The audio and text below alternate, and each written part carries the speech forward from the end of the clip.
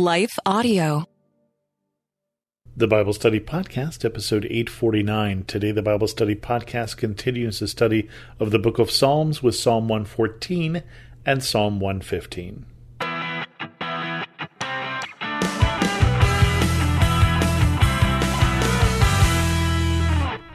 Welcome to the Bible Study Podcast. I'm your host, Chris Christensen. It feels like I've had 3 or 4 weeks off because I recorded some things ahead of time at the Christmas time, so we're jumping back into the book of Psalms, but first a word from this sponsor.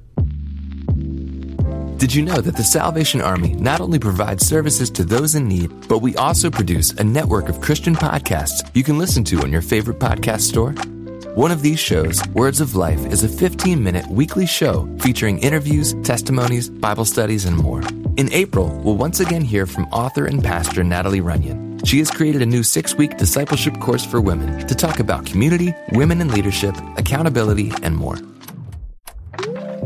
We want discipleship to be what's drawing people, not bounce houses. They're more likely to come back and not just to be entertained. Even in me, making him have to pry it from my hands, he was still saying, but I have something better. And it was because of the redeemed saying so, of telling the story of what God had done. When we point people to him, they're going to want to know him. Listen to Words of Life on your favorite podcast store or visit wordsoflifepodcast.org. Well, good day to you. It's Joel with The King Country, dropping in to let you know that our brand new film, Unsung Hero, is in theaters now. It's Luke here. We've teamed up with the creators of Jesus Revolution to bring you this adventure of a lifetime. It's a powerful, true story about a family uniting, growing in their faith, and facing the impossible together. In theaters now, unsunghero.movie for more information. Rated PG. Parental guidance suggested. We're jumping back into Psalms today with Psalm 114, which is a short psalm, only 8 verses, so we'll continue on to Psalm 115. Psalm 114. When Israel came out of Egypt, Jacob from a people of foreign tongue, Judah became God's sanctuary, Israel his domain. The sea looked and fled, the Jordan turned back, the mountains leapt like rams, the hills like lambs. Why was it, sea, that you fled? Why, Jordan, did you turn back? Why, mountains, did you leap like rams, you hills like lambs? Tremble, earth, at the presence of the Lord, at the presence of the God of Jacob, who turned the rock into a pool, the hard rock into springs of water. So we're again remembering that time in the wilderness. We're remembering the Exodus of the people coming out of Egypt. And the point of this psalm seems to be remembering the awesome presence of God, remembering that God is great, and remembering what he did in Egypt that was great. And some of the things here are obvious, like, see, why was it why you fled? We're talking about the Red Sea here and the waters coming back. Jordan, did you turn back? We're remembering that as the people of God, as the children of Israel came out of the promised land, or came into the promised land, that again, this new generation walked on dry land across the Jordan River because God parted the Jordan. Now, if you've been to the Jordan, it isn't a big deal today because it's more of a stream than a river. It was a bigger thing in those days, we believe. But obviously the Red Sea was a big deal. Why, mountains, did you leap like rams, you hills like lambs? It seems to be more poetic in nature, in the sense that mountains did not shake so far as we know, but we're talking again about the awesome power of God that can in fact shape the mountains. And so as he leads the people out of Egypt and into the promised land, these people from a foreign tongue, and sets them up here, we're remembering the awesome things he did. And then tremble, earth, at the presence of the Lord, at the presence of the God of Jacob. That's the point of the whole psalm, who turned the rock into a pool and hard rock into springs of water. Again, remembering those times when they were in the wilderness and God told Moses to strike the rocks or speak to the rocks and water flowed out of them. That God can even provide in places that it doesn't look like God would be able to provide, can provide springs of water in the middle of the desert. Now, what do we pull out of this? Again, we're being reminded of the awesome power of God and that God can provide, even when it looks like God may not be able to provide. And then we'll move on to Psalm 115. 115 is also not a long psalm, but twice the length of Psalm 114 at 18 verses, and it goes like this.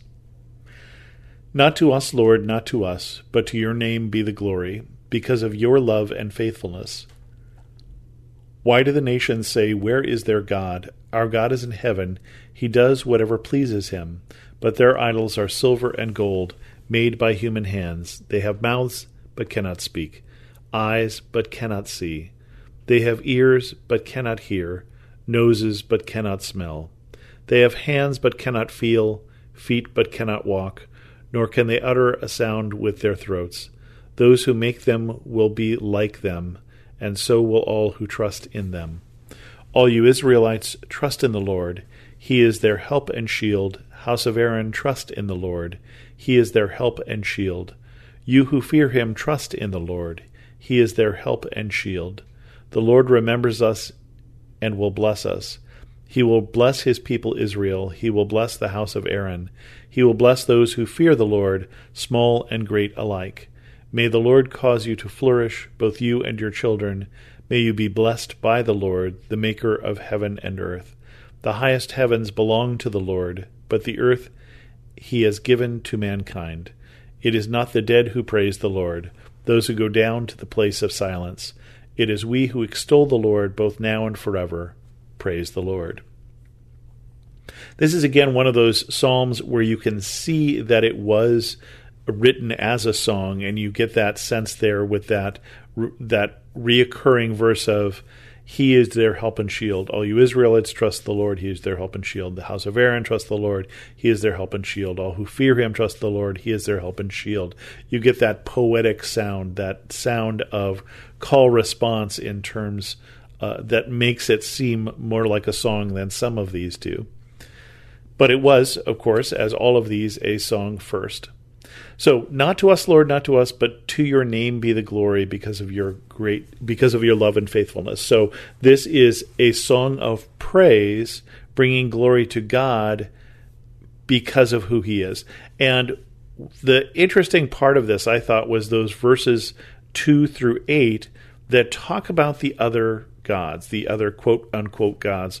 Where's their God? Our God is in heaven. He does whatever pleases him, but their idols are silver and gold made by human hands. And we've had that as a recurring theme in the Old Testament and the prophets, and here in Psalms, where it talks about the difference between God and those quote-unquote other gods. And then I thought it was interesting, this continuing refrain of these idols are silver and gold made by human hands, mouths but cannot speak, eyes but cannot see, ears but cannot hear, noses cannot smell, they have hands but cannot feel, feet but cannot walk, nor can they utter a sound in their throats. Those who make them will be like them, which is interesting. But just talking about the utter uselessness of these gods that people are praying to, that they are not God, and that they are idols, that they can't speak, that they can't do anything. Now, I think with some of the idols that people were worshiping and with some of the gods that people were worshiping, there were demons behind them. There were these false gods had some power, but not the power of God, and not a power that you want to have anything to do with, is my belief. Although this is really talking about the uselessness of these idols and how they're nothing. Because they're made by human hands, they cannot save, they cannot help. Versus the Lord, and so then we get that section here, versus trust in the Lord, he is your help and shield, Israelites, Aaron, and those who fear him. And we certainly would be in that third category, those who fear him. Some of you are also in those first two categories, descendants of Israel, descendants of Aaron. I am not. But the Lord remembers us and will bless us, will bless his people Israel. He will bless the house of Aaron, the priests. He will bless those who fear the Lord, small and great alike. So the contrast here between the idols and between God, God who is bringing blessing, God who is bringing help, and shield, that God is bringing protection.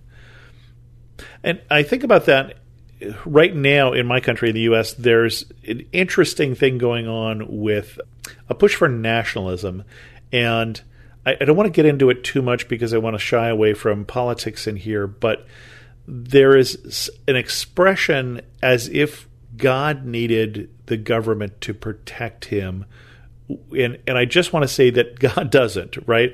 God will protect us, that God doesn't need anything from anybody to protect the name of God or to protect God. God is all-powerful and has authority, and we don't, right? That way it started here with, your name be the glory, not to us, O Lord. That is not something that God needs from us. It's not something the early church needs. It's not something the current church needs for us to protect God in any way, shape, or form. May the Lord cause you to flourish, both you and your children. May you be blessed by the Lord, the maker of heaven and earth. And certainly calling out to this God who has power, this God who does bring protection and help, who remembers us and blesses us, and calling and asking for blessing on those who remember the Lord. The highest heavens belong to the Lord, but the earth he has given to mankind. It is not the dead who praise the Lord, those who go down to the place of silence. It is we who extol the Lord both now and forever. And so this call to remember that we are the ones who are called to bring praise to God. And again, when I say bring praise to God, I mean that in both ways, as we've talked about recently, both to praise God, to have praise coming from our lips, but also to bring praise to God as people see the people of God and the love that they share and the way that we behave should bring praise to God as well. That people should see the people of God and praise God, those who don't know him. And with that, we're going to end this episode of the Bible Study Podcast. If you have any questions, send an email to host@thebiblestudypodcast.com, or better yet, leave a comment on this episode at thebiblestudypodcast.com. And thanks so much for listening.